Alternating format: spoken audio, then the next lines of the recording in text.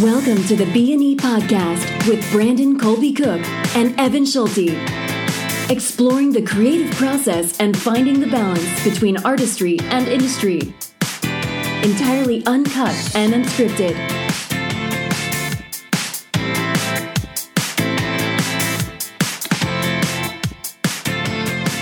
All right.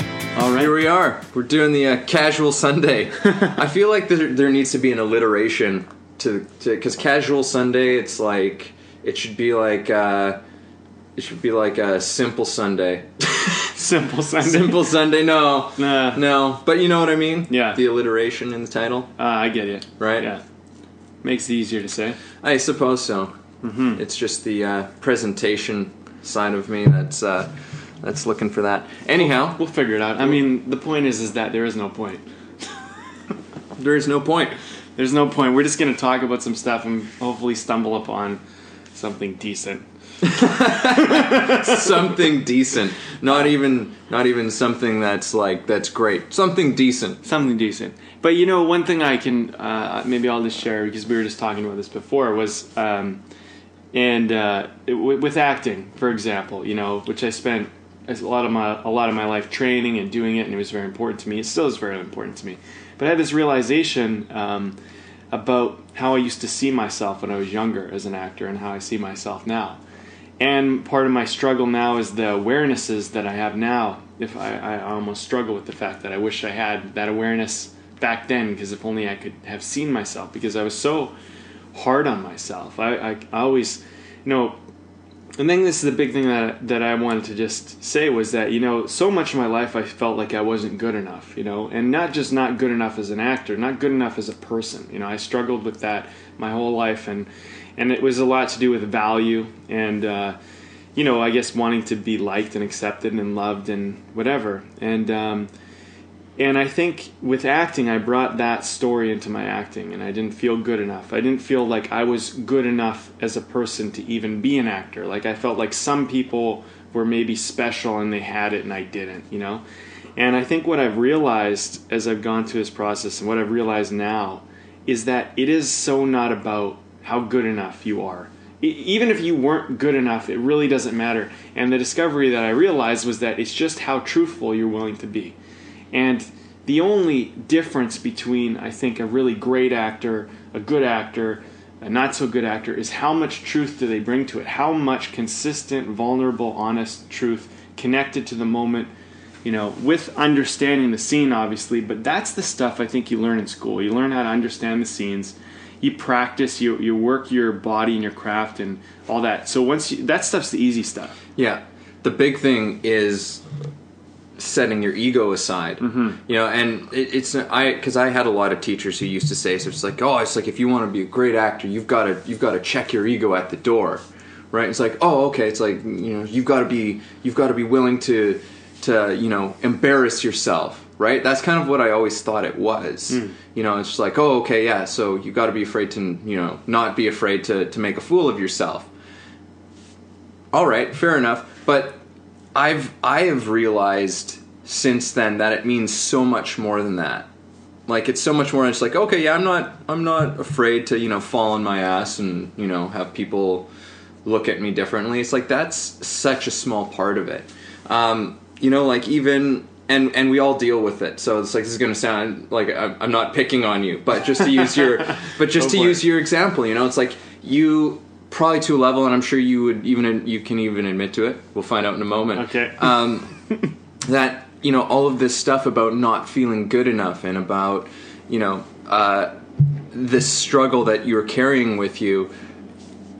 I'm sure that in a lot of your work, that was actually kind of coming through in your work, in a way where it's just like, oh, I don't feel good enough, and that starts to permeate what you're doing. Absolutely. When you're on stage, and then, but you know, I've seen your work, and I've seen you do really terrific work, and you know, the times when that stuff, that's like those things that they don't tell you about as the ego, as things that are coming into your work. Mm-hmm. You know, like when you're stepping into a scene, and if you have this in your head about being good enough, you know, like, oh, well, people think I'm good.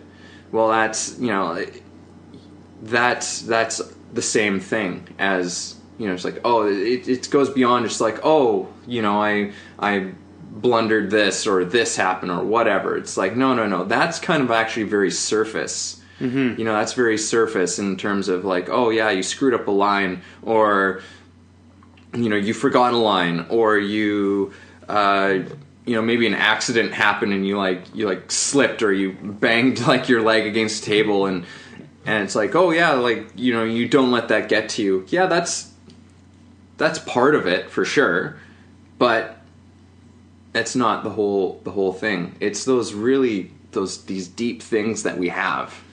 Yeah. That can enter into your work, and it's that self-awareness, that self-observer, that part of you that is kind of judging you even before you've stepped out. You know, it's saying like, oh, I want to be good. I want people to really like this and this and that. And it's like that's going to work against you. That's poison.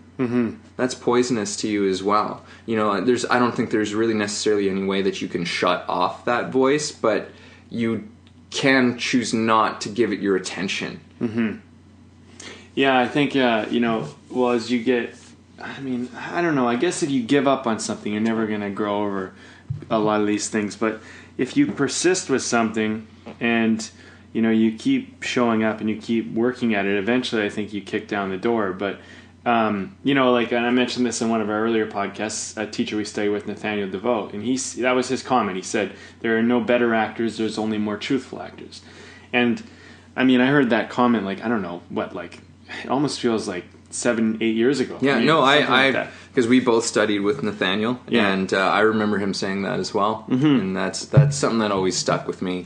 Well, too. My point was, you know, you're talking about ego, and some of these acting teachers and just people who are trying to mentor with acting, I think they're trying to communicate the message. I think sometimes we're all receiving it with a little bit of confusion. I don't know if we understand what they mean, but like, oh, go out and embarrass yourself. Be willing to embarrass yourself. Embarrassment is really just the admission of who you really are. And people don't like to be embarrassed because they've been hiding who they really are, and the moment that you see who you really are, it's been exposed. So it's more truthful. So the reason when they're saying be willing to be embarrassed, they're saying be more truthful, be you. You know, Don't try to hide who you really are. But the thing is, if you're not in life hiding who you really are, you're not going to feel embarrassed, and therefore it's a lot easier to just be truthful and to not seem that you'll have an ego. I think that when people have a lot of things that they're trying to do to be cool, to appear a certain way, to appear attractive, to appear together, that they do everything swiftly and perfectly and they're never clumsy. When you do that, you hide who you really are, and now it becomes this very false presentation of yourself. Yeah, and I mean you're also not being present and aware of what's happening to you because you've become very self-aware, very self-focused in your direction. And I mean, the number one most important thing about acting is get the focus off yourself. You know, get the focus on what are you doing, who are you talking to. You know, if you're focusing on yourself and you're focusing on how you look, or if you're doing it right or doing it well, or what people are thinking about you, then you're definitely disconnected from the scene. The only thing that matters is really ultimately usually the other person in the scene, or what you're doing and why you're doing it. And if you put total focus onto that, I think that the whole process starts to take care of itself. You know, Matthew Harrison would say, another teacher I stay with, he'd say, you want to think of it this way: everything that I say in an acting scene, if I'm acting in it, everything that I say doesn't matter at all. I just say it. I just say my line. That's it. But everything they say matters as though it's the most important thing I've ever heard in the world. Yeah. And if you treat it that way, I think that there's great results. But I think when you know, sometimes, and I've done this before as an actor, and I know this is very common with actors, where they think about, oh, I got to remember the line. I got to make sure I say it right. If you're thinking about how you're going to say it, I'm not thinking about how I'm going to say this right now. I'm just saying it. I'm trying my best to communicate an idea. And All that matters is that you're looking at me right now and you're listening, and I can sense that there's this mic here where people on the other side are listening. Maybe there's no one, doesn't matter. Yeah. But everything like that I just went through right there just happened. It wasn't like I was gonna laugh at that moment and do this thing and, you know, not that anyone can see this, but wave my hand that way when I did it. You know what I mean? It's just happening because this is where I'm at, and that's how I'm trying to communicate. Yeah, and I mean, my Meisner teacher and mentor Larry Silverberg, I mean, he used to, like, he would do an exercise with us where he called it the joyous object. And so we would all personally, like, bring in a personal item that brings us joy. And everybody gets like a minute, and you stand up in front and you talk about this object and why it, you know, what it is and why it brings you joy. And by the end of it, not only have you just gotten a very interesting look into somebody, you know, you learn something about the other people that you're about to work with, but it was also a lesson. And what he was communicating was that when we were talking about these items, we weren't thinking about, oh, how am I gonna do this? How am I gonna, and I think I've touched on this before, but he used to say, acting isn't showing, it's knowing. We didn't have to think about how we were going to describe this thing exactly. Maybe we thought a little bit about what we were going to say, but the thing is that we know what it means to us. We know what it means to us, so we don't have to think about what it means to us because it's in us. Mm-hmm. And that was an example which is like, this is what we're striving for in our acting. This is what we want to get to, where it's like we know what everything means to us, and then we can be present. We can be completely present because it's just, and be able to trust that, and then be able to be completely fully alive and aware in the moment, every single moment. So when something happens, it doesn't matter if something different happens, because you know what that's going to mean to you. Mm-hmm. You know, even if you rehearsed it and it came out this one particular way 100 times, maybe this next time something different comes at you. Right. You know, somebody like the moment changes somehow, and now they've got there's something completely different behind what they just said to you. You know, you have to respond to that. Yeah. Because if you don't respond to that, then you've just broken everything. Yeah. In a way, right? Like you did something that was not truthful. Yeah, you broke the magic spell of story, right? The disbelief, you know, what do you say when we put our disbelief to the side, you know, we just put it to the side. Suspend our disbelief. Suspend our disbelief. That's it. Thank you. And you know, you break the spell of that when you do this. I was thinking about this as you were talking. Like, a human being responds to another human being if they're listening. They listen to the nuance of the way, you know, they said it, the words they use, the actions they were doing. Like, they try to pay attention to the physical behavior, you know, the tone of their voice, everything, and then they respond to that and they deal with that accordingly. A person who's not listening, and often why you can tell someone's not listening, is they're not responding accurately to the cues you're giving off. And you know you're giving them cues and they're not getting it. And you're like, you're not listening to me. Or, you know, I've gotten really good at this on the phone, you know, where I hear someone on the phone and I can tell if they're distracted, if they're on their phone or something, on their cell phone or doing something else. Yeah. I can tell because I can hear it in their voice because they're not responding accurately to my cues. And I thought about that as like, you know, that's almost robotic. You know, people, when they stop responding, they turn into kind of a robot. It's almost where you have this automated response. You kind of know the response you're supposed to have, and you deliver the response, but this response is not responsive. Yeah. You know, it's the response, but it's like if someone... It's like a placated response. Yeah. Yeah. It's like, and you know, I remember when I was younger, I used to keep people on their toes more. I used to be a lot more sarcastic about things. Just, I would play with the meaning of things as I communicated with people. Or whenever someone asked me something, I would always answer first with a joke, just to be more playful. And I could tell if they were listening. But I find that humor definitely starts to get people to have to pay more attention, because when everybody laughs and someone misses a joke, that really catches you off. You start going, oh, wait a minute. What did I miss? What happened? Put your phone away. Yeah. So, anyway, so like, my point is with acting, I think that, go back to the basics with acting. Be responsive, trust in that. That's going to get you a lot further than doing your line right or just saying it. It's not just saying it. It's about my line only matters in relationship to what's going on, who's saying what, who's doing what. The lines are the least, in a lot of ways, they're like the least important thing that you do as an actor. It's like I've heard the comparison. I think we've even used the metaphor of like, the iceberg. It's like, and the lines are just the part that you see. Yeah. That's only the part you see, but it's all supported by this massive thing underneath it. Yeah. And that's what an actor's biggest job is to do. Well, and if you know anything about icebergs, whatever you see on top, it's usually only like 10 to 15 to 25% of what's beneath the surface. It's this massive, dense piece of ice that's floating in the water just barely. It's not like, it's compact, right? Yeah. And so I think that even when you see a big iceberg and you see it above the water, then you know that there's something. It almost seems like it's grounded, like it must be connected to the ground because like it looks like too much like a mountain, but that thing is floating. And anyway, the water covers all that up regardless. And I think that that's our job, is to build this under part. And I think like it was interesting because someone was watching a scene that I was doing for a play and it was like 20 minutes long, and they went, "You remembered all these lines?" And I was like, yeah. And they just thought it was the biggest deal in the world. And I think that when you're a newer actor, memorizing lines is pretty scary, or if you're just thinking about getting into acting.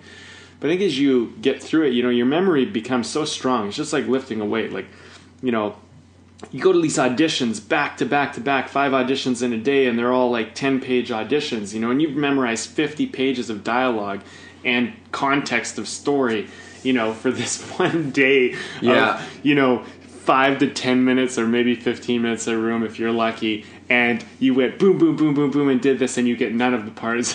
Or whatever.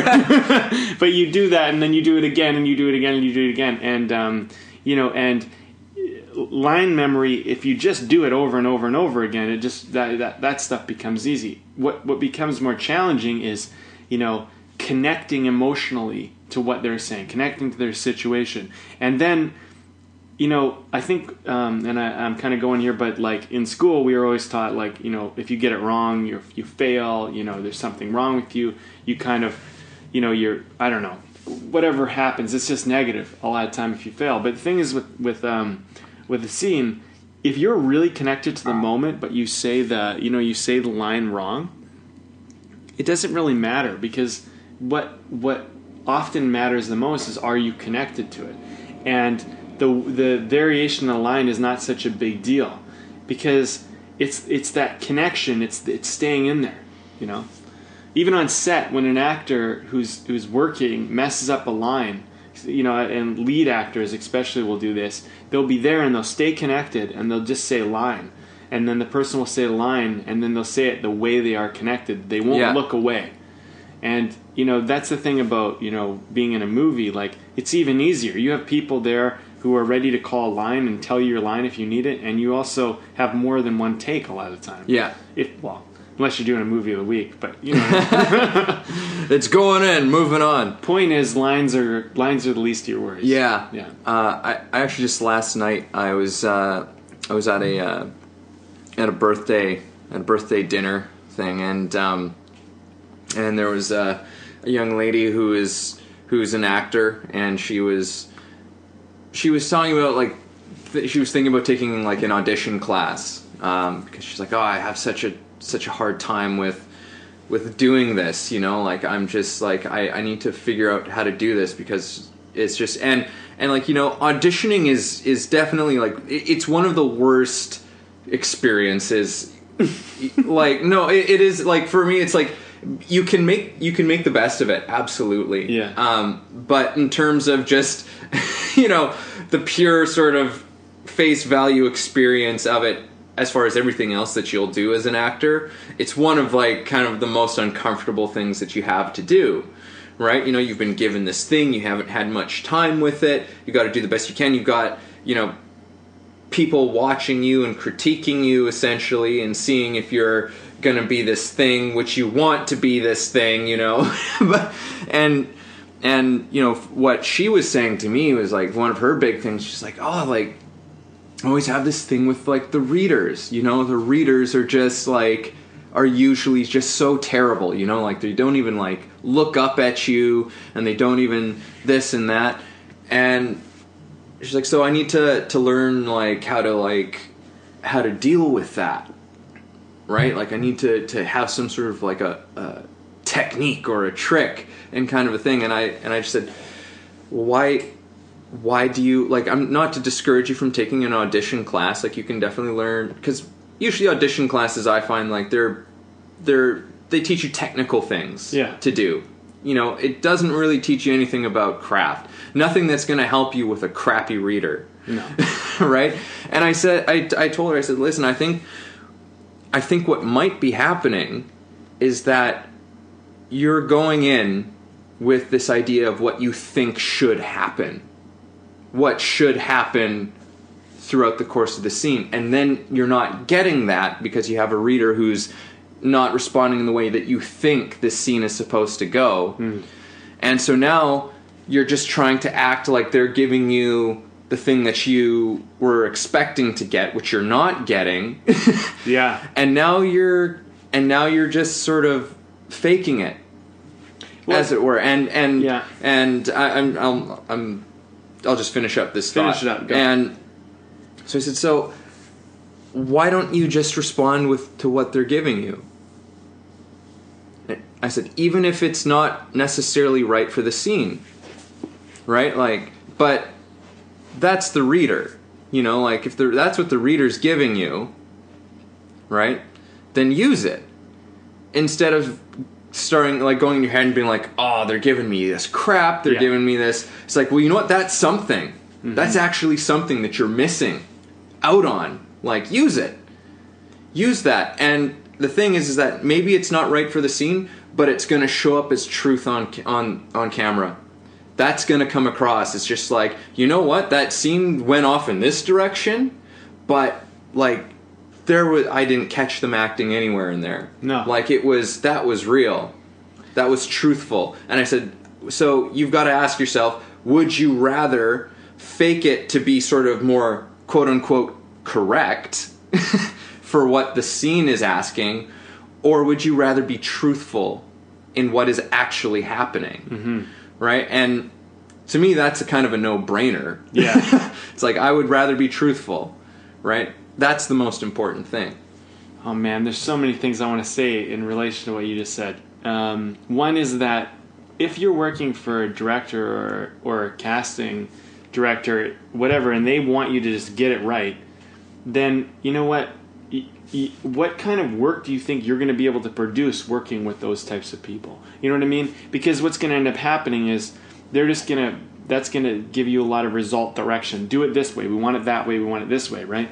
Whereas I think the best directors, the best casting directors are ones that look for truth. They look for, you know, how truthful is this actor? Because the thing is with truth, you know that as long as you give them something else, it will be truthful. And if they keep showing up audition after audition, interaction after interaction, being truthful, you can at least respect there'll be a consistency of truth. You know that you'll get something that's honest in relationship to whatever you're doing. I think it's a very like amateur idea to think that as a director, your job is to get a certain result out of everything, that you need to always like control something. You know what I mean? Like, there's a technique in editing and directing you can do where if you want to alter and control everyone's performance, you can do it. Whereas basically you do more than one take, you do 3 or more takes of every performance, and you direct essentially each line, right? And what you plan to do is with everyone is you kind of keep... Whoa, that's my alarm. It's an alien sound. I don't even know why it was set. Oh, I think I know why. So, so anyway, with this, I lost my point there for a second. So with this direction, you can edit everything together. You can cut every performance, and if you get everything right, it's a lot to think about. You get everything right, you could turn people's performance into something very special. On camera, it can look really real. It will not work in theater, but in film, because there's so much manipulation you can do in post, it could work. But that makes you very limited as a director. You can only direct in film or television or media. But I think that my point is that truth, just meet the moment truthfully, and you're always responding honestly. Yeah, and I think also you're limiting yourself that way too. I mean, you're not leaving yourself open for something that could potentially be more amazing than you could have thought. Right.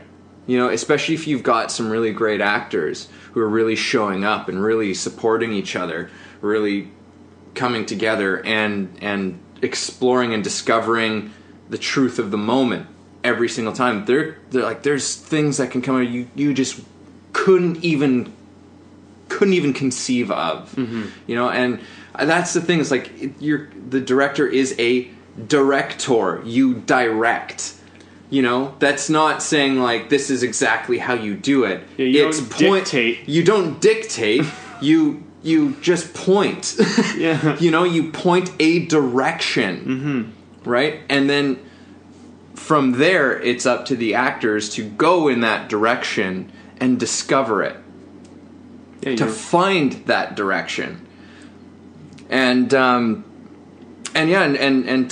get back to what I was saying with this girl, there was another point that I was trying to get across to her as well, which is now escaping me. Okay, so we're on to another thing too, which is directing is not dictating. I think that sometimes people think, oh well, I'm the director, I'm in control. What you're trying to do is take something that's a machine that's already working, and you're trying to direct it towards meeting your vision, not control it and dictate every little detail that happens. In sometimes, I think a director needs to be a dictator, maybe over the tiny little details about something, because there's certain things that need to be met. For example, if you're directing a commercial, there's a massive amount of money being put in through marketing, and there's a whole business team, and if you don't do that properly, if the word is not said exactly, if the sentence is not said the way it's written, that can be a very big deal. You could lose your job over that, and people have put countless dollars into just getting that script. And although I think as an actor you look at that and they got you to audition and dance as a monkey and do all this other crap, and then you say the line. This is true. If you've never experienced being in an audition, this isn't even figurative. This is literal.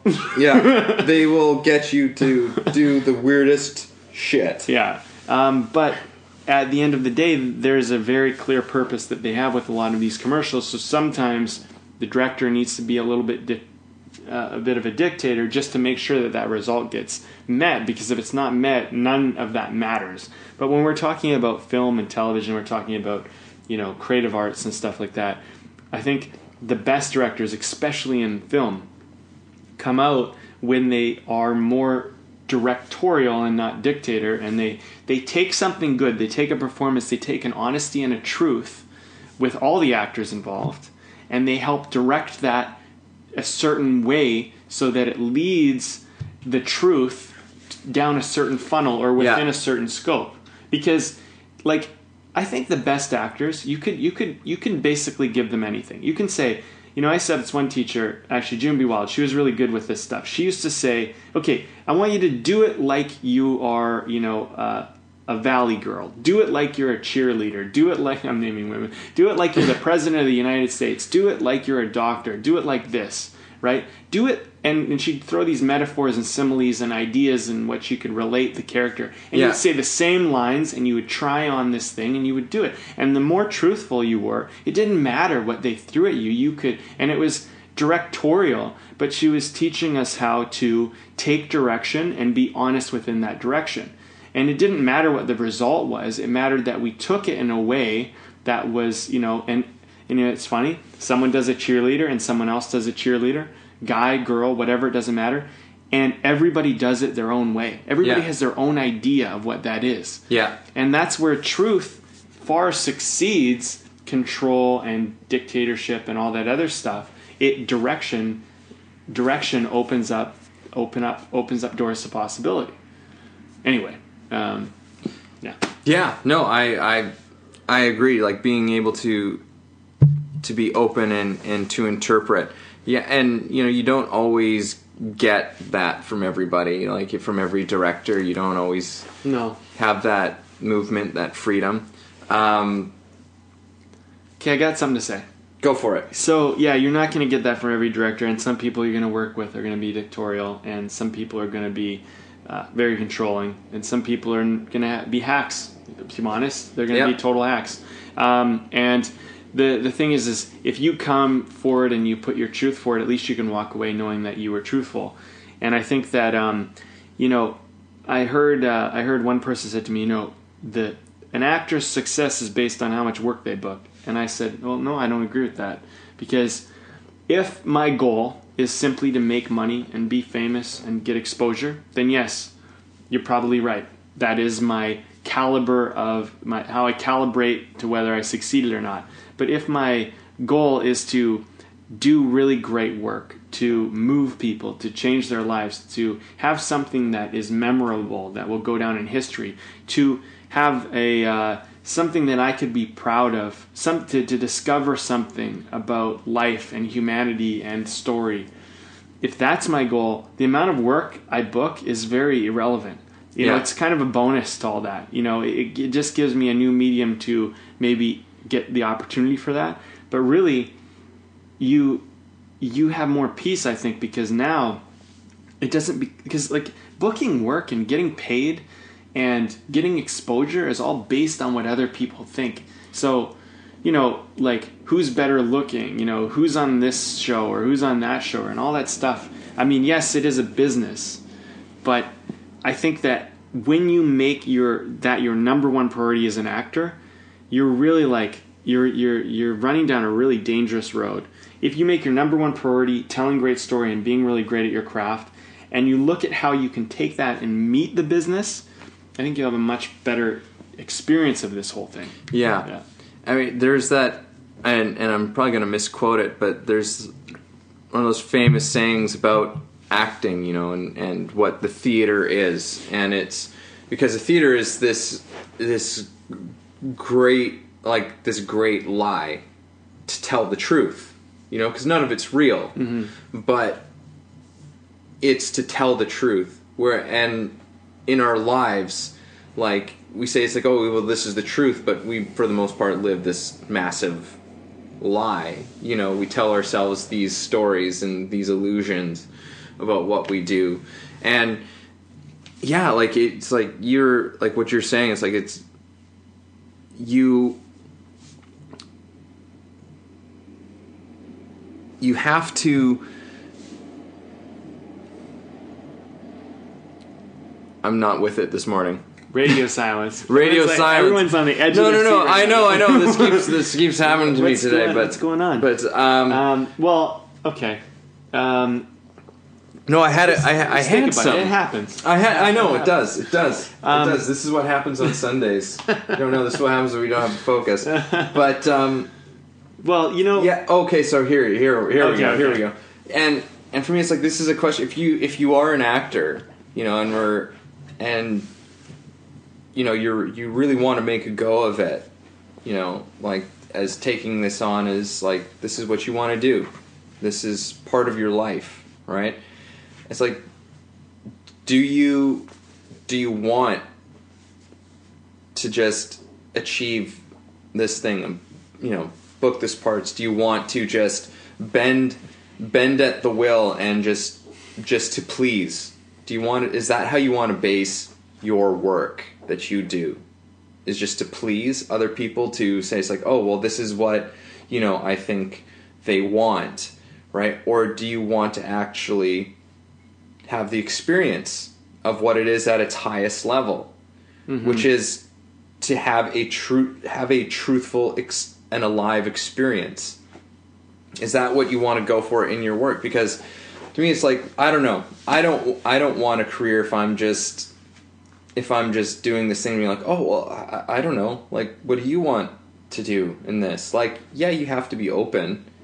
Like, it's a collaborative thing, you know, but if you're working with a great director, you know, but I mean, if you're not working with a great director, is that what you want? Mm-hmm. You want to continue to work with not great directors who are just churning out, you know, churning shit out.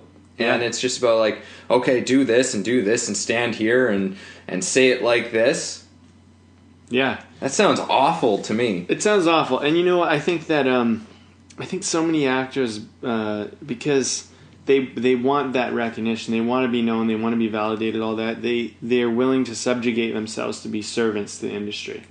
And if I look at anything about any star actor I've met, even the star directors, you know, that I've met, they're not servants to the industry. They're not there to serve anybody. They're only there to serve the story, that's it. They're there to serve some kind of truth up. That's it. They're not servants to anybody. Yeah. And I think when I look at like the day player actor or the director, the directors who just kind of do these movies of the week and stuff like that. And not to say that if you're doing that, not to say there's anything wrong with you, but if you want to expand beyond that, it's got to be more than about serving what everybody else wants of you. Like, professionalism is being able to show up with a consistent certain amount of performance level. It's being able to keep your word. It's being able to be there on time. It's being able to do the job technically right. That's professional's easy. Professional is simple. Read a book on professionalism for dummies. It's probably out there. Yeah. And you can read that and it's simple. But you're so much more than a professional. Be more than a professional. Be an industry leader. Be somebody that has something to say that is their own truth, that they're going to bring a unique thing to the table. You know, you look at these great actors, you look at these great directors, they're not asking for permission.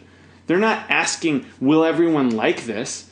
I mean, you look at... Certainly you hope that people will like it, but you have no way of knowing if people will. Yeah. You know, like, studios still spend, big studios still spend, tens, hundreds of millions of dollars on making a movie. You know, like, people who know the market, right? Yeah. So to speak. And this thing comes out that they've just poured all this money into, and people hate it. Yeah.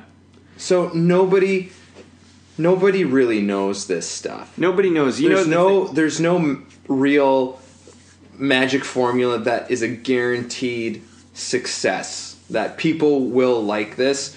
But that's where I feel like, that pursuit of truth. And I mean, you can do that like as a director, as an actor, as a writer, as a musician, as an artist. It's like the pursuit of truth, finding honesty. Yeah. Something that speaks to us as humanity. I mean, that's what I think most of art is like, this is about us and about what this is, which we don't really know what this is, but here's a shot. And art is one of the only ways, because we can't really articulate it. Yeah. We can't really articulate the meaning of our existence. Now I'm sorry, I guess I'm getting off on like a really no, but on a soapbox, but like that, like, why else do we create it, right? Yeah. Why else is like, it's like, why do people have people written poetry? It's because we don't have language for this thing that is being human. We don't have a way of scientifically breaking this thing down to understand why we have this experience of life and what that is. Art is our best shot at trying to understand it. Mm-hmm. And that's what you're getting into when you've decided upon this. You've decided to explore something that we have no idea about. Yeah, I agree with that. I think that you're not going to be able to take that. I met many people who have been academics, and I met people who have been athletes who have gone into acting, and they struggle with it Because athletes tend to say, well, with sports, I practice. I developed this skill. I got so good at it that I became exceptional in sports, so that's what I'm going to do with acting. And acting doesn't quite work that way, because you can become exceptional at memorization. You become exceptional at your stage ability. You can become exceptional at all these things. But at the end of the day, what's more important than any of that stuff is how truthful you are. That's why I think that sometimes you have these actors who will show up with such little training and little experience, and they will be so exceptionally beyond everyone else. And everyone will go, they're special. They were born special. But you know what? Maybe they're just more honest. Maybe they're just more willing to just do it and not think about it.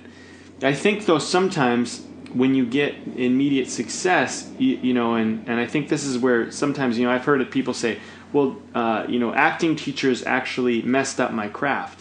And it's like, well, it's not that acting teachers messed up your craft. What probably happened is you got affirmation that you were good, and then you started to decide to, let that go to your head, and now you had to live up to that thing. Because I've seen this with many writers, and filmmakers that I've worked with, where they do something that's really great immediately, and then they have a project that they have to live up to, and everything they do needs to be that good or better. And if it's not, then they failed. And before they had ever made the project, whatever they made was just whatever they made, because they had nothing comparable. So the problem is, I think that you become your own worst enemy in some ways, and it's not this technique, and I don't think people should get me wrong either here. Technique and professionalism are important. You need those. You want to be in this business, in this industry, you have to have that. But they're standard. They're simple. They're not like, you can get them out of books. You can get them, it's not something that, I think that's not where the real work and vulnerability and fear are. You know what I mean? Yeah. Like, fear is in, can I show you something about myself that I'm scared to admit to another person, in the world? And with acting, the beauty is, the fortunate thing is you get to be a little bit braver than in human life, because you get to venture into something either you've never done before, or you get to hide behind a character in a sense, because there is this little bit of like, I don't know if that's really their truth, like if they really did that, or but you get to fully live it. You get to live it. You get to fully live it without necessarily there being any repercussion. Yeah. In a sense, it's like I get to just fully go ahead and do this, to say these things, to be this way, to live in this way, and I get to walk away from it at the end of it all. Yes. Right? Like that's kind of the beautiful thing about acting, but it does demand an incredible amount of courage. To touch on what you just said, though, like in terms of, like, these people who find like this immediate success, and it's like and then they struggle because they have to live up to this thing. Again, that's a completely an ego thing. Mm-hmm. That's stepping in. It's just like, well, I'm like, it has to be this thing, because if it isn't, look, that was that creation that you did, and it had this result, right? Fantastic. That's great. But there's no magic formula for doing this. The only way that you're going to come close to having that kind of result again is to do what you were doing in the first place, which is to just purely and as honestly as possible put your truth into the work that you do, whatever that is, and do that. And you might not get the same result, but that's not really up to you. Mm-hmm. Yeah, it's not you about... have no control over that. It's not about results. I mean, that's the thing, is that art is not so much about results. It's about discovery. And you will have results. Yeah. You will have results regardless, but it's not about getting a specific result as much as it is about discovering a specific result. And I think that the fear is, well, if I leave this up to discovery, how do I know what will happen? Well, you don't. You don't know what will happen. Something will happen. Something will come of this. But you can have an idea. I mean, there's a lot of planning that's put in place. There's people who have written a script and they've structured it out and they've tried to figure out what they were trying to do. Then there's a director on board. The director's trying to figure out a vision for it. Then you got marketers who are trying to figure out how to market it. There's an editor who's going to try to piece together, the takes that he has. Each actor is going to try to do the most honest performance, hopefully, that they can for each character that they do. And you're going to take all of these elements and more, the set design, the costumes, wardrobe, the props, and all of these things are going to come together in some cacophony, collaboration, montage type of thing, and you're going to come up with a result, and we don't know what it's going to look like. And you change any piece, any person in this whole thing, and it can change the whole thing. Weather can come along one day and change your entire location you were supposed to shoot at, which has happened to me in film, and it changes the story. And I'll tell you something, because we shot a movie a little while back, and because our location got blocked out, we had a cafe, and at the last minute, the cafe owner said, "You know what, I realized that I just don't want to do this." And we were like, "Really? Thanks for telling us." So we went and shot somewhere else, and we ended up with one of the most beautiful shots in the entire film, because the sunset was going down over the mountains behind this cafe as we shot this girl as she was saying her lines, and everyone's just looking around going, what a miracle. You know what I mean? Yeah. So, but truly, had we been like, no, we need this cafe, it has to be this one, it has to be this way, we blocked it all out, it's all, whatever.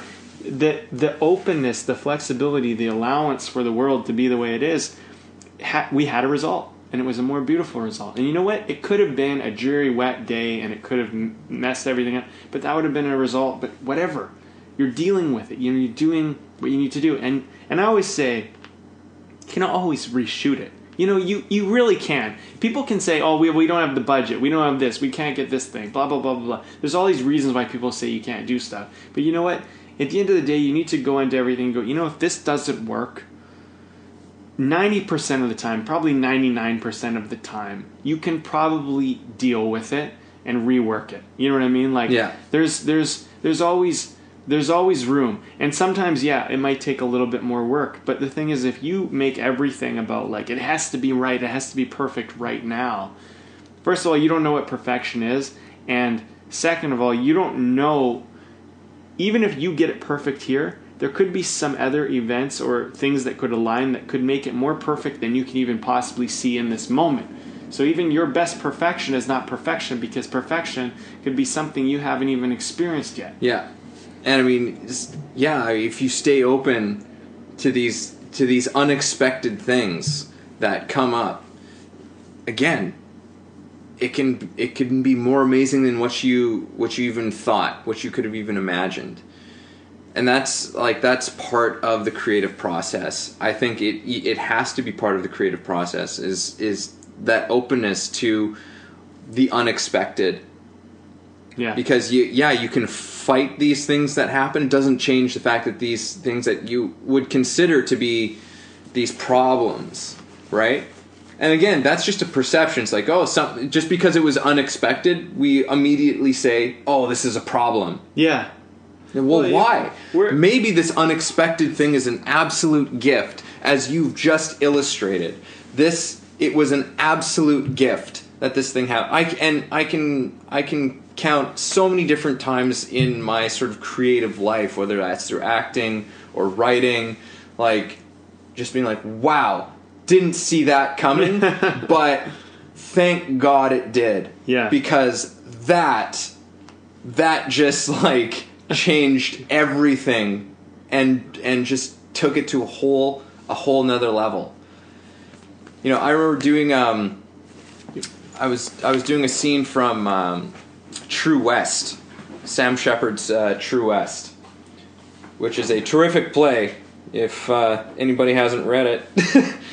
But anyhow, I was doing this scene, and it was actually because I had different scene partners in doing this. I worked with a couple of different people. Anyhow, when I put it up for the first time in front of an audience, it was with somebody who I hadn't rehearsed with. And I had absolutely no idea what was going to happen. I knew how things, there's a general sort of, you discover like a sort of a flow with certain people, right? Like, oh, okay, this is sort of the way that we found this thing, even though we continue to discover new things. But then you're thrown into it with somebody you've never worked with before, and they do something that you didn't expect. Like in this one instance, like I remember we started the scene and we talked a little bit. I talked a little bit about this, I think on our last podcast, but I came in and I wasn't quite at the place that I wanted to be to start the scene. Like in terms of like my sort of emotional, like sort of aliveness and whatever. It's like, okay, but this is what I got. He's walked in. We're starting. Yeah. It's happening. So pay attention, right? Because I'm like, okay, I'm not here. There's nothing I can do about that. All right, listen, pay attention, right? And the scene was going and like I took this, and there's part in this specific example. I opened up a beer for myself, which wasn't real beer. That's a professional thing. Technical. Don't drink real beer when you're working. Yeah. Use a beer bottle. It's not professional. Fill it with club soda. But so I open up this beer, and then he took it from me, and it was my only one. It was the only one. And it could have been like this thing where I'm like, oh shit, this was like, I was going to be drinking this beer throughout the scene and now I don't have it. Right? But like that didn't even enter the equation for me, right? Because it was just like, I was in the middle of doing Meisner work, so it's just like, whatever happens, man, go with it. Yeah. And it turned into this thing, like we actually got into a fight and we're playing brothers, right?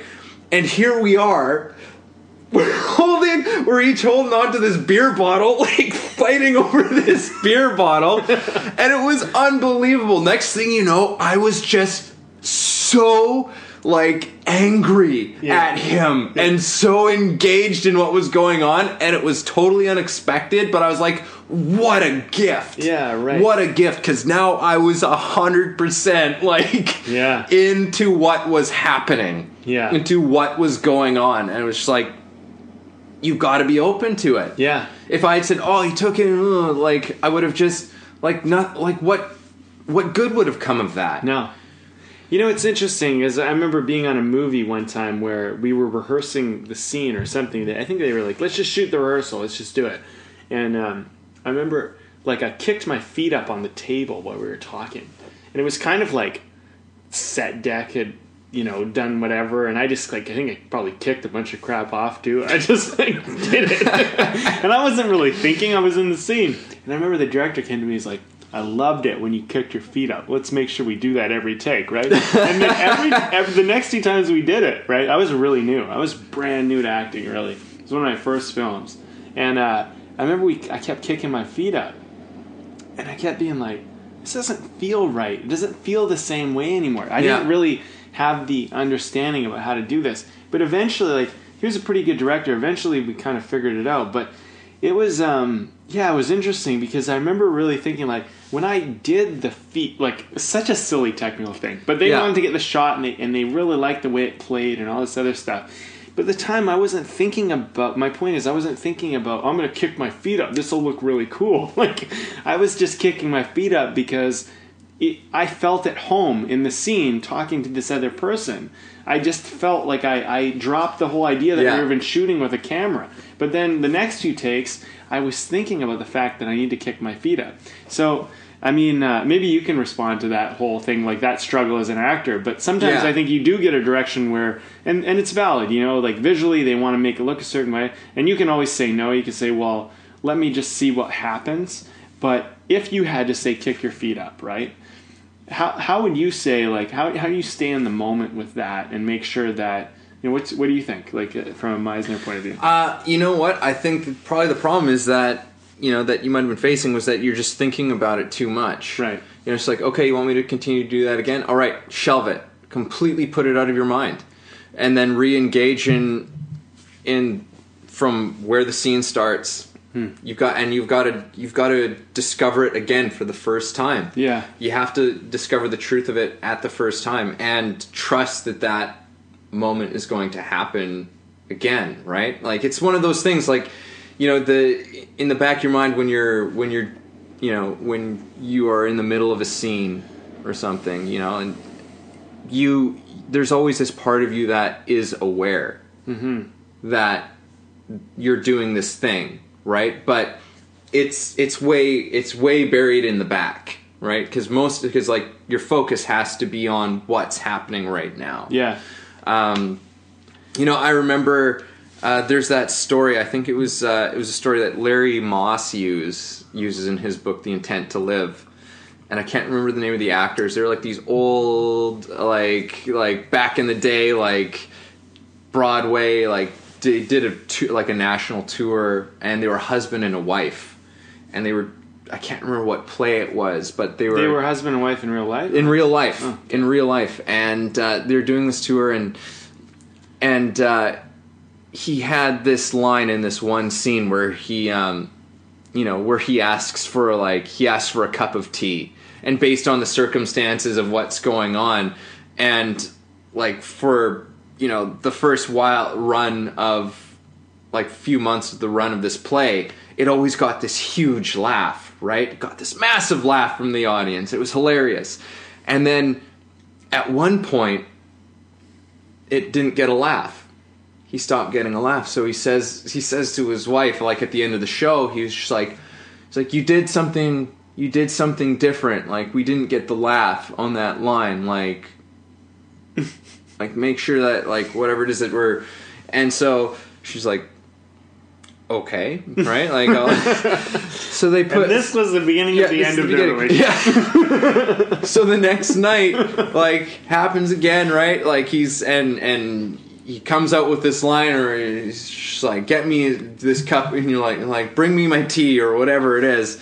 And no laugh, right? So now he's a little angrier, and he's just like, listen, I don't know what's happening, you know, but I'm doing this the way I've always done it.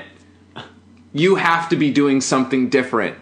So like blaming, yeah. So she's like, all right, fine. She doesn't really know what he wants from her. Next night happens again. Asks for the tea, no laugh, and now he's furious, right? He's just like, it's like, listen, I'm doing this the same as I've always done it, and blah blah blah blah blah, and freaking out at her. And she says to him, it's like, why don't you stop asking for the laugh and start asking for the tea? Oh, right. And it was just like this. I was like, oh, that's such a great story. You know, it's like one of these great theater stories, because it's like, yeah, like, stop asking for the laugh and commit to what you're doing.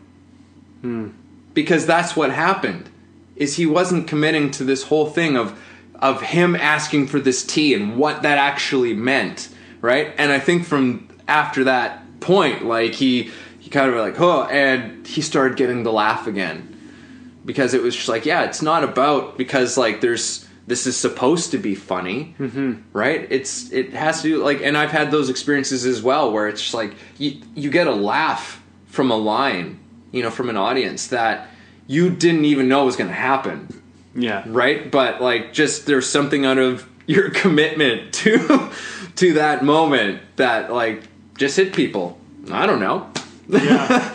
Yeah, you know, it's so funny that totally happens. I mean, I was thinking of, I think it's Shanley who did Italian-American Reconciliation, right? Yep.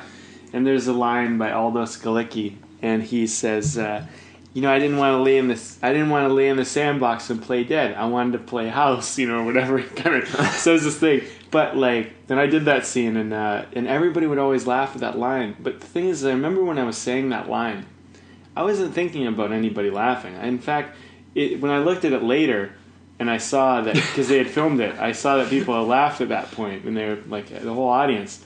I thought, wow, how silly was I to think that was so important? But as Aldo Scalicchi, while I was playing that character, I just remember trying to connect with this woman and say, I just wanted you to, like accept me. I wanted you to like me. That's all I was trying to say to her. Yeah. But then he says it in this really funny way about, like, she's stabbing him with a rubber knife, and he's like, I didn't want to play dead for you so you could be happy. I wanted to play house. I wanted to pretend to be your wife and family and stuff, right? And I remember when I was doing that scene, I was connecting to, like, my sense of relationship, my sense of love, my sense of wanting. And when I said the line, it was so truthful, but everyone finds it so funny because it's like, just the way in which the truth kind of comes out. And I think Shanley's a brilliant playwright. But that's the thing, is that if you are looking for the laugh, you're not going to get it, of course. But if you're really truthful, truth has an amazing response in audiences. When people see someone really connected to something, they have all sorts of reactions and interactions with it. And I think also sometimes one of the things I learned from doing that play was that sometimes people don't necessarily laugh in a moment, and you might think that because they didn't laugh, or they laughed at some other point at it, that when they laughed, they actually had more of an emotional effect. But I had people saying, they saw it a few times, and they said, the first time I saw it, I really laughed at that moment. But the next moment, and this was a gift, when an audience member shares this stuff with you, the next moment I cried. And I don't hear the crying. They're feeling it. Yeah. And when I heard that, when they told me that, I got emotional. And I thought, oh my God, like, you connected so much that moment. Like, I'm crying in the scene. Yeah. But most people were laughing, but the next time they were crying. And the thing is that because there was so much hurt that was being, I just remember. I remember even now as I'm telling you, I'm emotional now. I can see you. Yeah. But there was so much hurt that I felt at that time in my life when I was trying to express that point in the monologue, whatever, that when they connected that, when they told me that, it made me realize that, wow, like, I was being so honest for a moment that someone actually got to see. They actually connected viscerally to how I felt to some degree. And I thought, wow, like, if only I could learn how and have enough trust in myself to be able to do that consistently and not get in my own way. But I mean, I think that's what we're all aiming for. But I think that, my point really, if I can bring it all back around, is that don't base your acting necessarily on the response of the audience. You don't know. Sometimes a laugh is not the best response. Just because you hear it and you get that validation. Because there's nothing like being on stage and something's funny and then you get that validation of the laugh. But sometimes there might be more going on than meets the eye, you know what I mean? Or meets the ear. Anyway, yeah. So, yeah. I think... And the thing is, like, any response that you get from an audience, like, whether it's laughter, whether it's shock, whether it's, it's sorrow, like, it doesn't matter what the response is, because those responses are all things that happen to somebody based on what they've just witnessed, and it's a recognition of truth. Every single time that happens, it's you as an audience member recognizing something truthful in what's going on. And I mean, and Shanley's brilliant. Like, if you've never read a John Patrick Shanley play, like, please, you owe it to yourself. Go and get like 13 by Shanley or something. Go and read, Danny in the Deep Blue Sea, Four Dogs and a Bone, Italian-American Reconciliation. Like, oh. I love it. That guy is, and it's so big. And when actors really take it as big as he meant it, I mean, it's quite amazing. Oh yeah, he has such an incredible way of communicating these really big human things in these peculiar places and in these peculiar ways. Yeah. Like, it's like he just respect, mad respect to Mr. John Patrick Shanley. So, okay, two things. But first, before we get into anything else, actually, let's just stop for a second. Yes. And let's recognize the beer that we have. Let us recognize. So this is from Parallel 49 Brewing Co. And it is called the Salty Scott Caramel Scotch Ale, 7.5%. Ooh. And it's and I described it as a tasty treat. It is definitely it is caramelly for sure. Yeah. You know, so when I went there and I was tasting some of their beers, and I was like, I don't know. I don't know if I want to get like kind of a heavy beer or whatever. I kind of, and so I was like, I'll just do a little taster of it.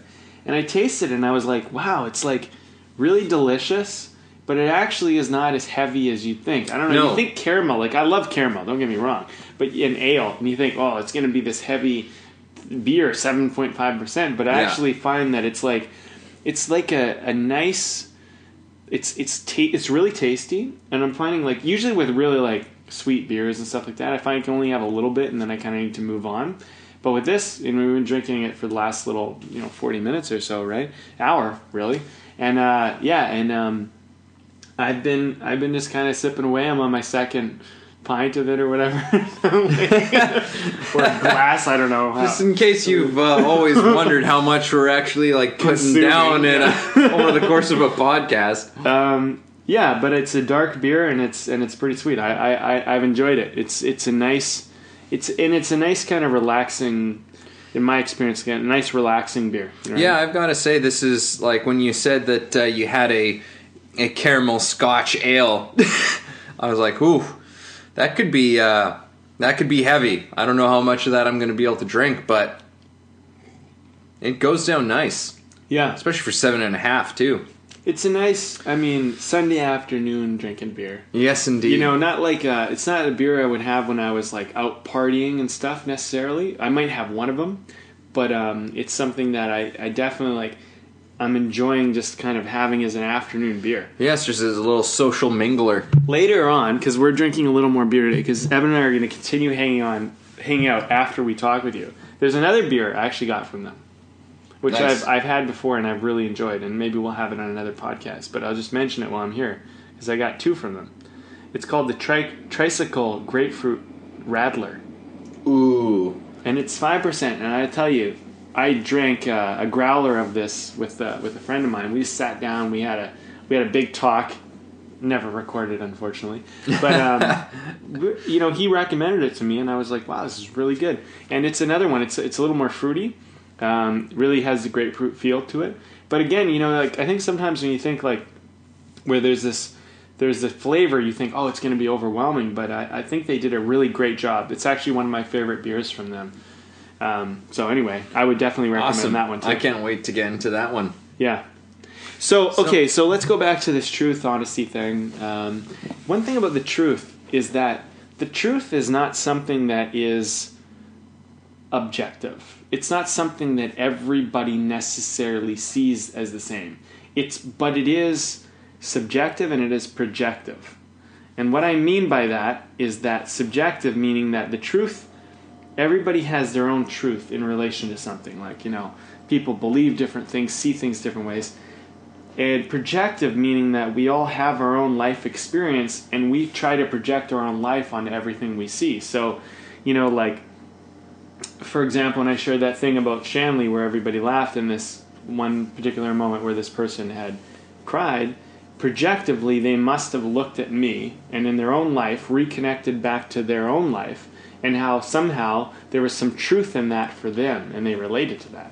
Did everybody have that reaction? Well, probably not. And I don't know, but probably not. Maybe more than one person did, but what I realized was that sometimes... And they don't know. They don't know the images that I'm seeing, But it is my true image, right? It is what is truthful in me. And I think when you're not being truthful, you're not connecting to the true images and feelings in you. And I don't think truth is about being right or wrong. It's about just being honest with yourself about where you're at and how you actually feel and not trying to hide or pretend or, kind of create an image of yourself. Just to almost be your vulnerable you, and that is truth. That exposure of self. That's how I see it. So I think when we talk about truth, I think it's really important to say that what one person sees as true and another person sees as true is irrelevant. I think what ends up happening is I can connect to anybody's truth. It doesn't matter what they believe, how they think, or whatever. I mean, and I'll take this even further. They could be a racist, bigot, sexist. They could be a terrible person. But somebody's truth, when they're honest, when they're open, there is, I think, something that you can connect with in their humanity about that. Now, I'm not saying that their behavior or what they do is okay or justifiable or anything.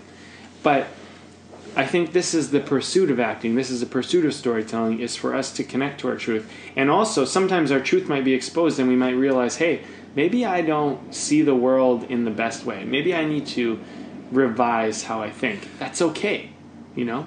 Yeah, no, I mean, and you know, I've been told that a shift in perception is a miracle. And it really is in a lot of ways. You know, a shift in perception is seeing I've also been told this, a shift in perception is discovering love where there was once fear. And that and I think that rings true. I mean, and as an actor especially, I mean, that's such an important thing to stay open to. I mean, there's, you know, you're going to play people who are vile, or maybe you're going to write, you know, a character who we would say as vile, you know, and for the most part, a lot of times it's just kind of given this glossy coating where it's just like, oh, okay, this is our Scooby-Doo moment where like they reveal why they've done all of these things. It's like, yeah, but you know, this is a way of thinking that came out of something. You know, that didn't just happen. You know, like that came out of a place. Mm-hmm. You know, it came out of a place of fear. It came out of a place of some kind of a pain, probably, that has become a suffering. That, you know, like and it just compounds, and it's all based on these past things, and so you can't discount that. They see the way that they do for some particular reason, even if it is misguided, even if it is not the truth of the situation, but that's how they see it. And we all do this. All of us. Mm-hmm. We all have it. You know, maybe not as dramatic as sort of the mythology of storytelling often does it, where it's like good and evil, and like it's just like this apparent, like this inherent kind of force, where it's just like, well, in real life it's a little bit more complex than that. You know, it's not just, you know, this person is this inherently evil evil force. I don't necessarily, but again, people might not agree with that. For me, that's my truth, right? Where it's like no, these are very disturbed people who have a perspective on the world that I don't know how that came about, but they look at it in this way, and it's all based on some kind of a fear, some kind of a deep-seated fear of some kind, right? It's like, and where does that come from? Well, you know, it is unfortunate when people go down a dark path and they want to destroy others, and they want to do these really destructive, terrible things in the world that hurt us all and hurt people who are really trying to do good in the world. But I think that if you really truly want to be good, if you want to be a good person, if you want to be someone with humanity and integrity, and you want to expand the world, you need to try to understand those people. You need to look at, you know, why are they doing the way they're doing, and I you know, I think you need to look at how did you create it, you know, and you know, it's very easy for us to say, well, you know, I didn't create this thing over on this other side of the world, but the thing is that we all participate in it. We don't do anything about it completely. But the thing is, you know, I think about like, I don't know, like, someone gets hurt in a relationship. You know, you get hurt, you cared about somebody, you loved them, you were in love with them. Maybe this has happened to people in the audience, maybe not. But you love somebody, and you think they're your world. And then you wake up one day, you find out that they've been sleeping with someone else. They're in love with someone else. They don't love you. You're not it for them. How do you respond to that behavior? You know, and it doesn't make you a good person because you necessarily didn't become destructive out of it and you championed it and you became okay. Some people have a really tough time with that. Some people, that destroys their entire internal representation of what a relationship is. And so from then on, they say, you know what? I'll never care about someone like that ever again. I will never treat somebody the way I treat. I'll never go out of my way the way I will. And you know what? Everybody is out to fuck me. And they take on that worldview. And the thing is that it's not true. It's not true, but it doesn't necessarily make them a bad person or an evil person. It makes them a hurt person. And I think when you look at someone doing something destructive, that came from hurt. People don't just do that. Children are not born being destructive other than maybe curiosity. Other than to see what would happen if I, say, lit this little action figure on fire, you know, or whatever. They're not doing it because they want to destroy it. They're doing it because they want to see what would happen. But when people start to destroy for the sake of destroying because it feels good, there's some kind of hurt going on. There's some type of pain. And we need to look at, like, that compassion. You know what I mean? And I think that the thing is for us, any of us in the world, to say that, oh, I've never done anything destructive out of my pain. Well, if you literally haven't, if that's never happened, then great, okay, whatever. But I'd say that most people have somehow, at some point, done something destructive. You said something mean to someone. You did something that was, you know, that didn't live up to who you want to be in the world. And you know what? You can apologize for it, and you can try to make up for it, but it never changes the fact that you did it. And you have to understand that something, somewhere along the line, someone or something helped you correct course so that you got back on path. But some other people don't have that luxury. They don't have mentorship. They don't have good teaching. They don't have the opportunity. And unfortunately, they do one bad thing and it feels good and nothing ever corrects course. They do another, and they're all of a sudden they're on a bad path. But they don't see that. And they don't see the hurt. And I think that truth, when you get honest, brings you back to where do I hurt? You know? Where did I go from this little curious kid who loved life, who was open, who had imagination, to having this adult life or this coming of age life where I have all this hurt?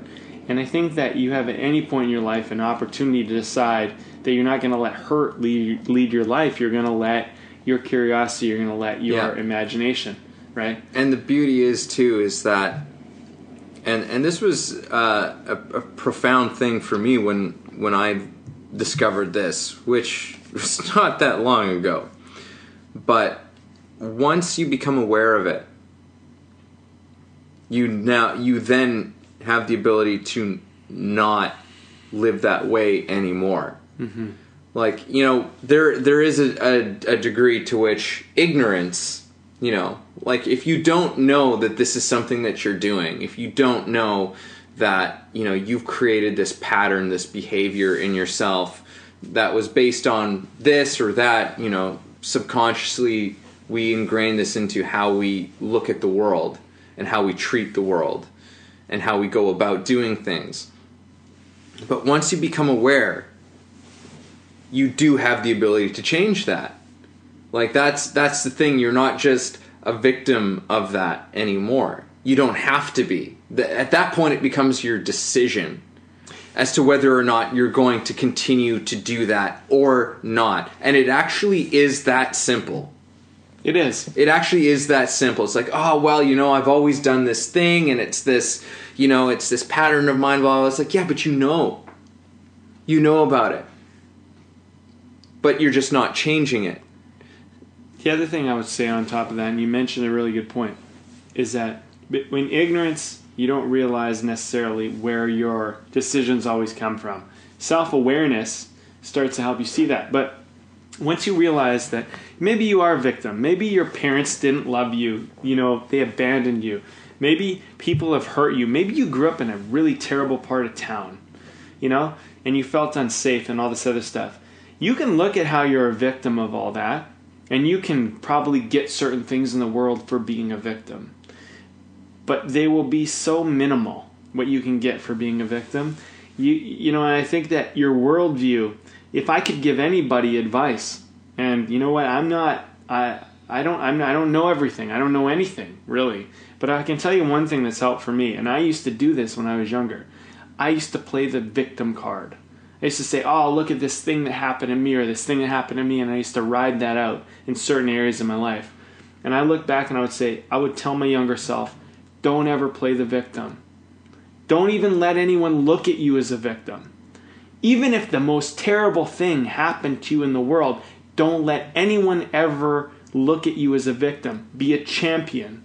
Be someone that says, this thing happened to me and I'm better for it because of this. Because this is what I chose to do in spite of that. Because nothing in the world tears me down. And I think that we have this mentality in this world where we think that if we play the victim card, that if we go, this terrible thing happened to me, that somehow that will solve the problem. It won't. It actually keeps the problem in your life.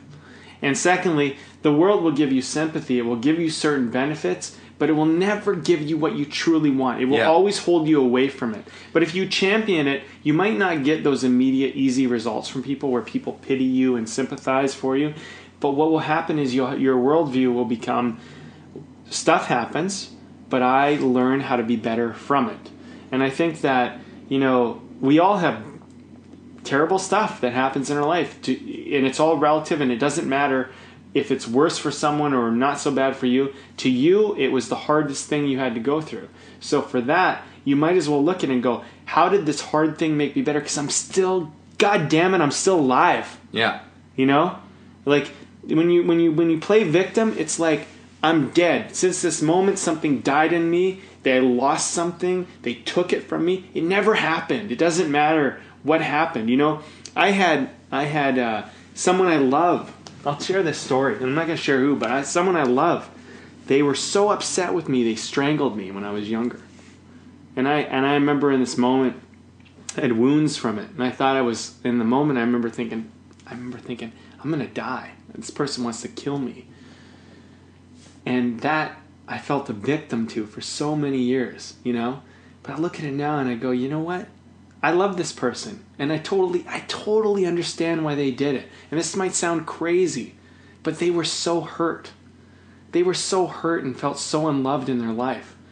And I think about them, and I've experienced that in my life, where I've gone through a moment in my life where I felt so unloved. And the person who quote unquote hurt me, I look at them and I go, you know what? We lived through that together. I'm alive, you're alive, you know, whatever. There was a period in my life where I hated that person. I thought they were so terrible, but now I love them.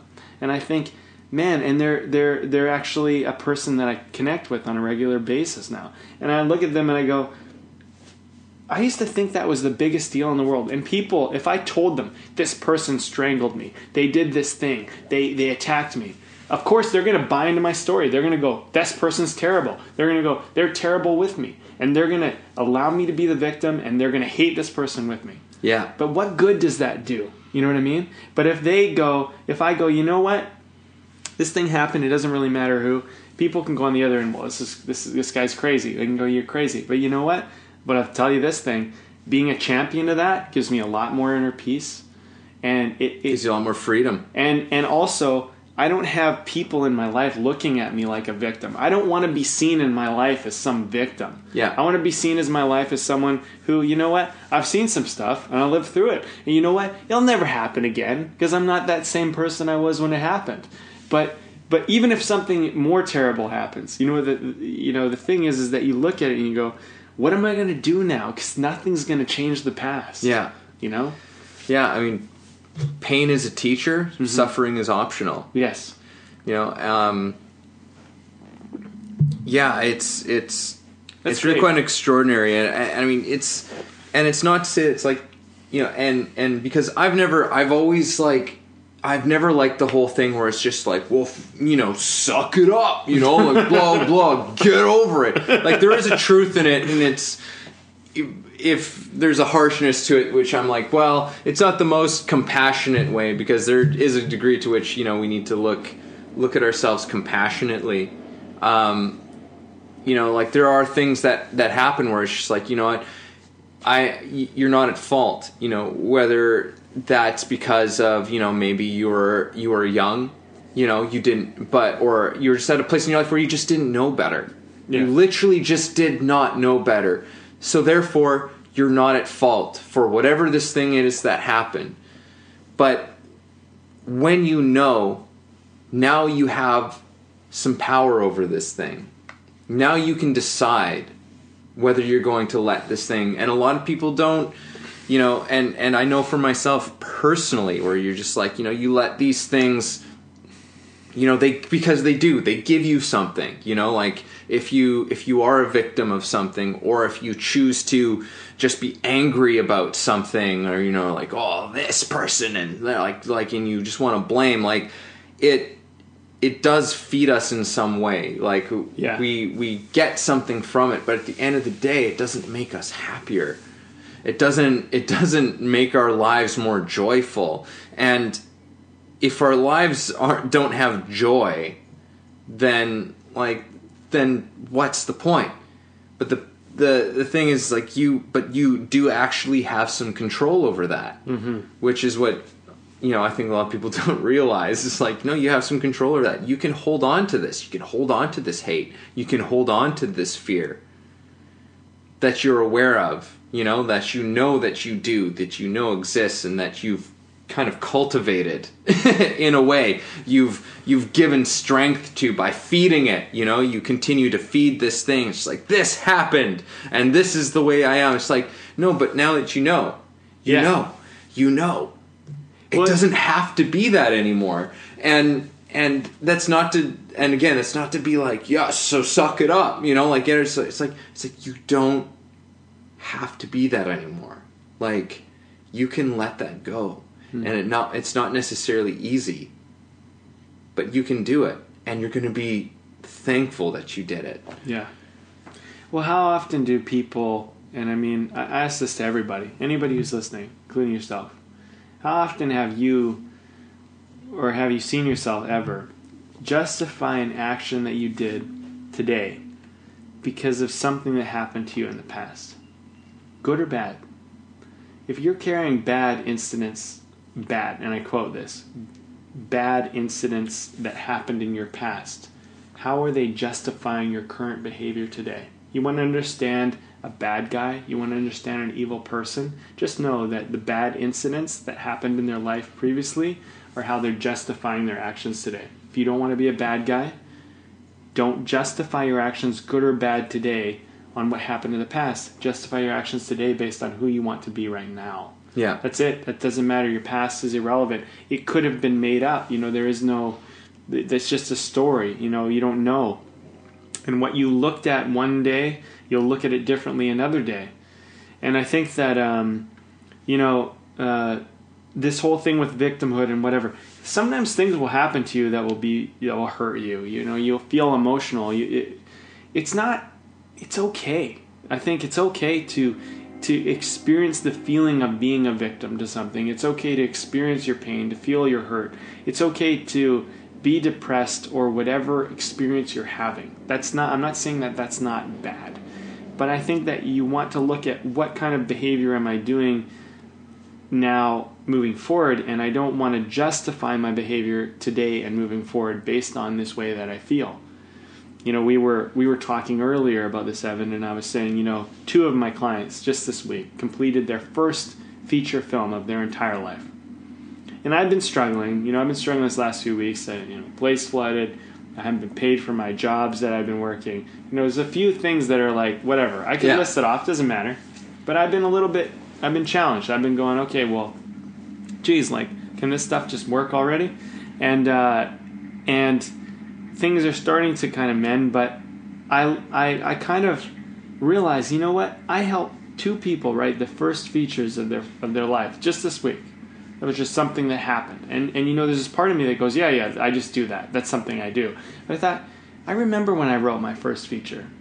and how rewarding that felt, and how that changed my life, and how that was something that I realized, wow, like I've accomplished this thing that so many people in the world never do and only ever talk about. And 2 people in my life have just done that. And you think about that and you go, and I participated in that happening. And you go, well, sometimes I think we lose perspective. We get focused on these things that aren't working in our life, and we take for granted the things that are working. And so my point of the matter is that our perception is a little bit sometimes off track. Mine was, before you and I talked this morning, mine I realized was a little bit off track. And I think it's good to recalibrate yourself and go, wait a minute, what's going right? And it didn't matter how I felt. I still was doing my job, you know? And I think that we can look at that. We go, regardless of how much of a victim I feel, regardless of how my past happened or what I'm a victim to, I don't know. I might have repeated that. But anyway, how am I going to be and what I'm going to do and what's working? You know? And if you continually do the things you care about, then things will work. And your feelings are just... They're so inaccurate to what's really going on. You know, I'm feeling frustrated. I'm feeling challenged. I'm feeling, you know, like annoyed. And then meanwhile, these things are going on. So my emotions are not accurate to how my life is actually progressing right now. In fact, my life is progressing in many ways better than it ever has. Yeah. And your emotions are also subject to your perception of things too. Yes. You know, you have this perception of you know, it's like, oh, well, you know, these things are going on and this and that and the other thing, you know, and now that's just fed your emotions. But then it's like, well, it truly is a matter of perception. Yeah. It's almost always a matter of perception. I'm learning. You know, I used to say this thing in my movie maker class, the first class I ever taught. I used to say this, all perception all the time. And you know, it's funny because actually as you said that, I was reminded of that. And I go, yeah, it's true. It's all perception all the time. If you always think about it that way, how are you perceiving the whole thing? Oh, yeah. You know what I mean? It's remarkable that, like, even, like, you and I can sit here together and actually agree on anything. It's amazing that we can agree on anything with anybody in the world, truly, because we all have had such unique and nuanced experiences of life based on, you know, our, you know, social, economic, you know, sort of like raising, who our parents were, you know, where we went to school. Like, we've all come up against, you know, our own struggles as well as advantages. You know, we've all like had our experiences of life that have taught us something, and they're all so unique, and none of them are right and none of them are wrong, which is the extraordinary thing about it all. Yeah, and your truth is your truth because you experienced life the way you experienced it, and my truth is my truth. And somehow, when I tell the truth and when you tell the truth, we see the same thing, because I see my truth reflected in yours, even though it's not the same that you lived. Yeah. And you see your truth reflected in mine, even though you have no idea most of the stuff that I've seen in my life. Well, I mean, I think because it is, I think that's the amazing thing about storytelling and about art, is that it is about getting at these bigger truths, you know, because we are so different. I think that's how art connects us as people, is that it, you know, because we do come from such different things, and art has a way of cutting through all of the bullshit, a lot of the bullshit of perception, you know, that is not necessarily true. It's only something that we've said. It's like, oh, well, this means that because I experienced it in this way, and this means, like, that's not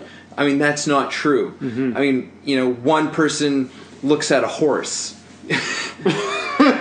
to get real random. One person looks at a horse, and maybe they grew up on a farm or something, and they had a stable, and they had horses, and they loved them, and they rode these horses, and they're just like, these are the most beautiful, extraordinary, intelligent animals another person had an experience with a horse where maybe they got kicked or this thing, reared up at them and like as a child and it freaked them out and they have this sense of fear. Who's right and who's wrong? Right? Is there anything necessarily about this horse that like is either of these things? No. Not at all. Not at all. So in a way, anybody's perception in that sense is completely bullshit. Mm-hmm. There's nothing necessarily truthful about it. Whereas I feel art is about getting to these big things that are almost law. Mm-hmm. It's like we try and find out these things that are like, what is the truth of humanity? What is something we can all connect to and say like, yes, this is true. You like, doesn't matter what country, what language, what religion, whatever whatever sort of way that you go about your life, we come together and we say, yes, I agree with that. I see the truth in that. I see the humanity in that. I understand that. I used to have another teacher I worked with for a bit, Henry J. Ma. And I know Henry. And he used to say, every time a scene would happen, if he had a note, one of the things I remember saying it so many times, he goes, "Where's the love?" And I think that was such a good note, because it's so true, is that you can take all of the scenes. I think that you the most hated person, the person you're in an intimate relationship, your best friend, your boss, whatever. Where's the love? Because at the end of the day, if you look at, I think, human beings, we have our basic need of survival. Once we meet that, which we all obviously have, if you're listening to this podcast somehow, you've met your needs of survival. You're doing fine. You know what I mean? Right? So once we've met that, what's the point, right? Like, what's the point of life? It all comes back down, I think, to love. I think it comes down to like, our parents, our siblings, our children, our friends, our intimate other, our friends. Yes, it all comes down to that, and it all comes down to love ourself, right? And it's like, where is the love? And I think that I remember as an actor, like, I struggled so much with like emotions, like like for a while I blocked myself out. We talked about the whole victim thing. When you're a victim, I think you block out a lot of your emotions. You don't want to feel. You want to numb yourself out. But when you feel a champion, you're willing to feel.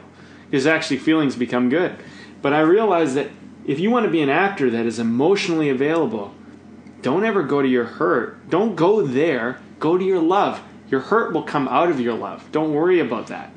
But just going to your hurt skips and bypasses the most important element. Where does hurt come from? Hurt comes from the fact that you love somebody or love something and it didn't work out.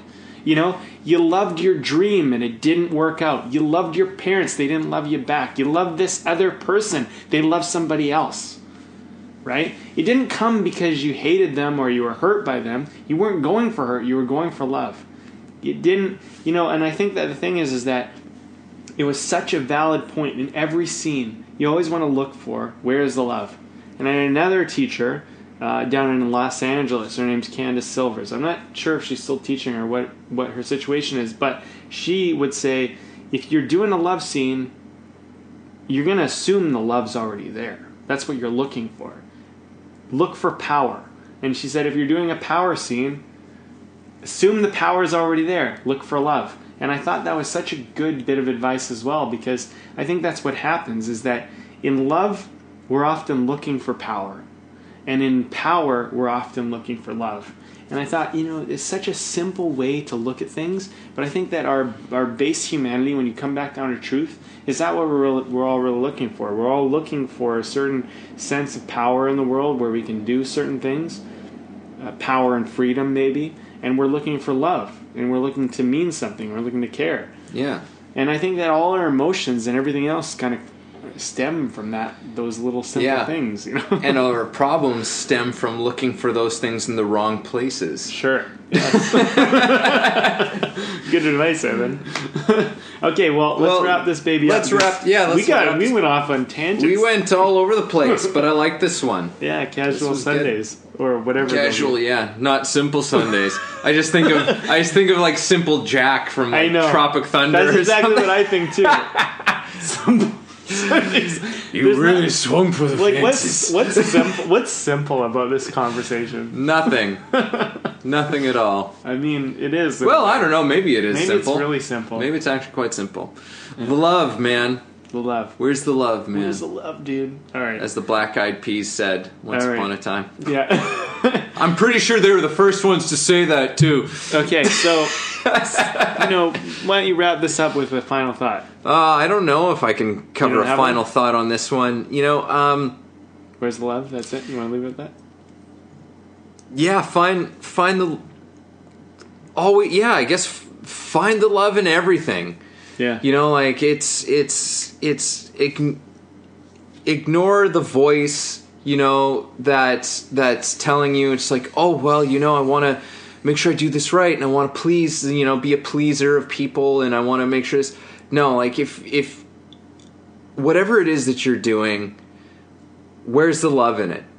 Where's your love in it? Not just a general sense. Where is your love in what you're doing? And why you're doing it, and hold on to that. Like, it's because you have something valuable to contribute. Mm-hmm. Because otherwise, what's the point? Unless you have your voice to put into it. That was pretty amazing, actually, for someone who didn't have a final point. Well, sometimes you just gotta trust. You know what? Right. I don't have anything that's going to match up to that. And I'm comparing myself right now for a final point. Yeah, you're judging yourself. I'm judging myself. I'm not in the moment. But what I will say is... Just start somewhere and see where it goes. Let's see what happens. I mean, if I can say anything, is that, I think that acting and art and all of that is just about being... It says about being a champion of it. Because you're going to have a lot of things that happen in your life. They're not all going to work out. You're going to face disappointment. If you care about stuff, it's not always going to play out the way that you hoped. But that's okay. And everything, I think, teaches you to be a better artist, whether it works out or not. And you know what? Don't hope for a life that works out. Hope for a life that you meet up to. I think that's all I can really say. I mean, and I think that, if you love living, if you love the fact that you are someone that's a survivor, someone that pushes through things, someone that doesn't make excuses or blames others, I think that you will come up with something that will be really special, and it will be unique, and it will be your own. And I think that's really all I can say. I mean, I agree with you 100%. Find that love the way you put it exactly, and I don't know how you did it exactly. I'm going to re-listen to this. I don't really know how I did it, but I was going to say I loved everything you just said. So this has been a real session. Real lovin', real lovin'. All right. Okay, I hope that helped you guys. Yes, indeed. That was our show for today. Thanks a lot for listening and being a part of this. If you enjoyed our conversation, please subscribe and share with your friends and family, or you can learn more and message us at www.thebndpodcast.com. Oh, and make sure to leave a comment and rate us on iTunes. That will really help us out a lot. It definitely will. Thanks.